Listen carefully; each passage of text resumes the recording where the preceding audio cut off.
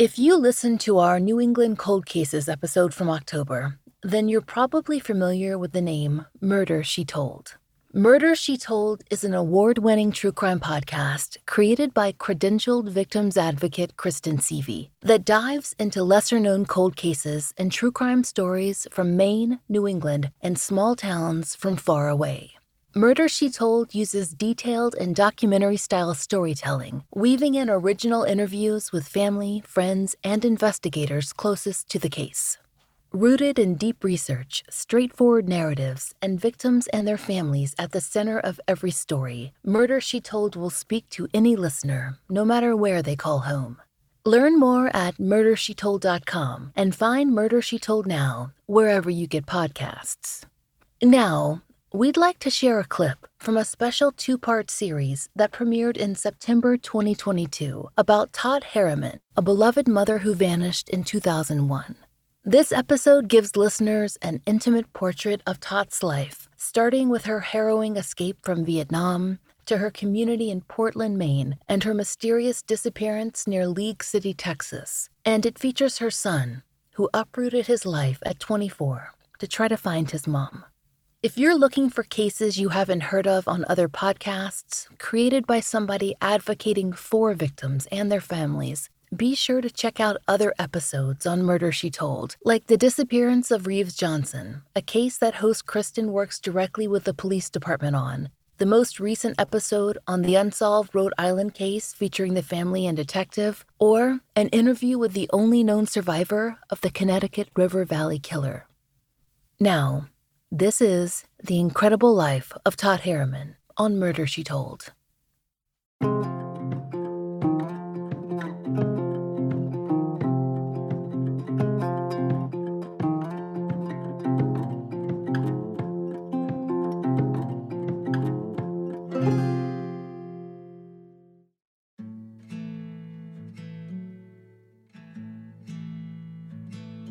Todd Harriman had always lived by the water.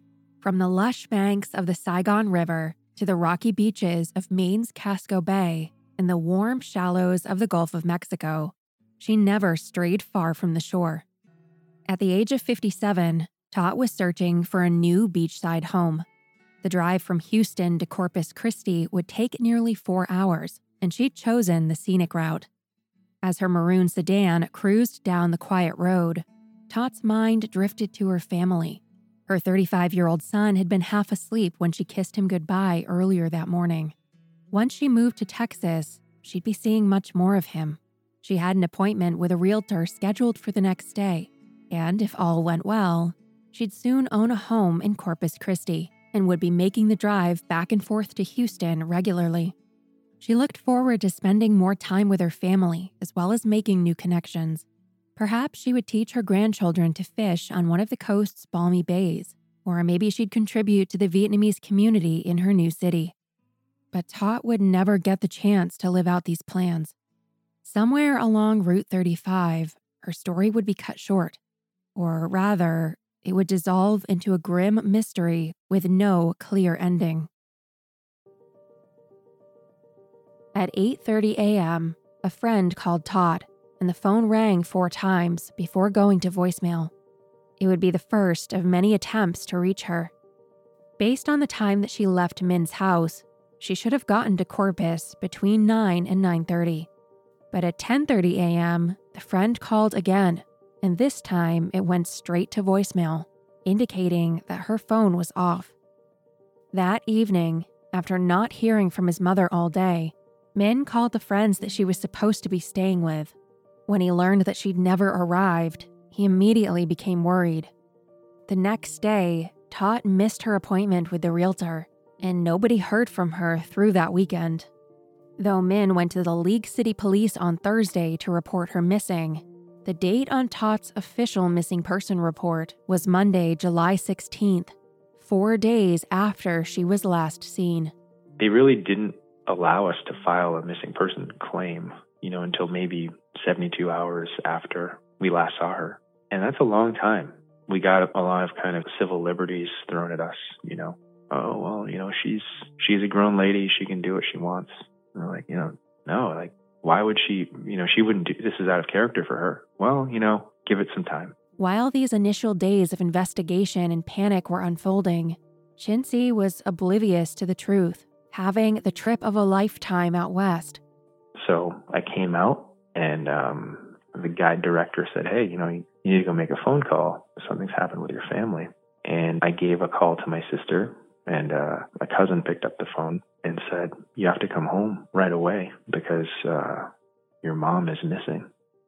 And I remember just saying no and, putting down the phone. And they bought me a plane ticket, and I walked into the offices of Texas EquiSearch. I remember seeing flyers, pictures of my mom, pictures of the car, and just thinking, this is surreal. The weekend of July 21st and 22nd, over a week after Tott's disappearance, volunteers retraced her route down the 75 miles of highway between League City and Bay City, as well as Port Lavaca and Palacios, areas closer to Tott's planned destination in Corpus Christi. While no official connections have been made by authorities, League City is home to an area known as the Texas Killing Fields. Since the 1970s, several women's bodies have been found in and around a 25-acre patch of land, while 30 additional bodies matching similar descriptions have been found throughout the wider region of southeast Texas. It is evident that foul play was a factor in the majority of these cases, leading many to believe that several serial killers could be behind the unsolved murders. Although some believe that Tott has a connection to the killing fields, she would be an outlier. All of the other victims were women between the ages of 12 and 35, but Tott was 57. They searched for miles on those routes, every body of water that they could think of. They tried to plumb every possible route they drove, looking for guardrails or, something that looked like a car had gone off the road.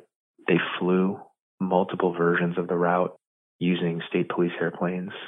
We would put horses on trailers and search for miles and miles along different routes where we thought maybe there was a chance she could have gone off the road.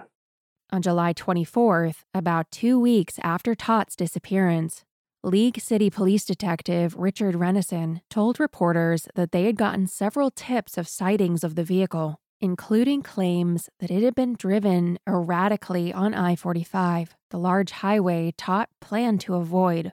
One woman claimed to have seen a man driving Tott's maroon sedan 3 days after she disappeared. In her account, he was alone. A composite sketch depicting a slim black man in his early 20s was released following her report. The amount of detail she was able to recall is surprising, considering the fact that she only caught a brief glimpse of him while driving on a major highway, and a week had elapsed before she reported the sighting. Another caller said the car was parked at a grocery store 10 minutes away from League City in Dickinson. Unfortunately, since the reports came in over a week after the sightings, there was little that officials could do. "Where do we go look?" questioned a lieutenant with the sheriff's department. Following the July 24th updates, more reported sightings came in to Tott's family and the police. "A lot of leads turned out to not be true," said Detective Renison. "We had hundreds of sightings, but none we could substantiate." 2 weeks passed, and Tott's children were losing faith in the ability of the police to locate their mother. They hired a private investigator, and Chintzy, who was 24, uprooted his life, moving from California to Texas. In late July, he launched a website, findtott.org, to expand the case's reach. It is clear from Chintzy's words that he believed exposure was the best way to move the case forward. Chintzy also used the site to tell the story of his mother's life. He posted pictures of Tott with her family, including one of her standing next to him at his graduation from Stanford the previous summer. Though she is an entire head shorter than her son, Tott stands tall in the photo, beaming with pride at Chintzy's accomplishments. He wrote, "Hello, everyone. This is my mother's site. I've tried to put into it everything that I could find. This is my dedication to her memory and all for which she stood. I don't know where she is right now, and I miss her. She was an incredible woman, beyond words at times, whose life spoke for the good we all hope for, but sometimes let slip away. I personally called up many precincts across Houston and up and down the coast, and I asked them each individually whether they knew of my mom's case. And in many cases, they said no. And so it really became it became a personal crusade to just get my mom's image, get her case in front of people. And I spent a year of my life just doing that pretty much nonstop. On August 11th, a local newspaper confirmed that police had gone through Todd's phone records and credit card statements, which showed that she hadn't made any calls or purchases since her disappearance. The lack of activity, Detective Renison admitted, was very unusual. The only thing they were able to confirm was that her phone must have lost power or been turned off between 8 and 10:30 a.m. the day of her disappearance, as the first call that went through rang 4 times. And the second call didn't ring at all. He said, "We've got a big pile of nothing." Jinsey said in the same article, "It's been really tough. You want to get everything done as fast as you can, and you want 1,000,000 people out looking for her. But it just doesn't happen that way. It's the helplessness. That's what's hardest for me." You realize just how fractured the system is and how human it is, and how, everyone just is mostly just reacting to whatever's in front of them and just prioritizing whatever's first at hand. There's not this coordinated effort to find missing people. On August 15th, a sergeant from the state police summarized the efforts put forth so far, saying, "We started at the residence and followed the route she planned to take all the way to Palacios, which was the halfway point on her trip to Corpus. We stopped at every ravine, every bar ditch, every body of water. There were 3 or 4 places that she might have run off the road. We weren't satisfied with what we found, so we used a plane on Friday. We're going back in a helicopter. There are a couple of areas of water we're going to check with a John boat. The family is doing a lot of legwork. We'll help the family and League City Police in any way we can. We are willing to do whatever it takes." You've been listening to Murder, She Told. If you enjoyed this clip from the incredible life of Todd Harriman, I encourage you to check the links in the show notes or find Murder, She Told wherever you get podcasts.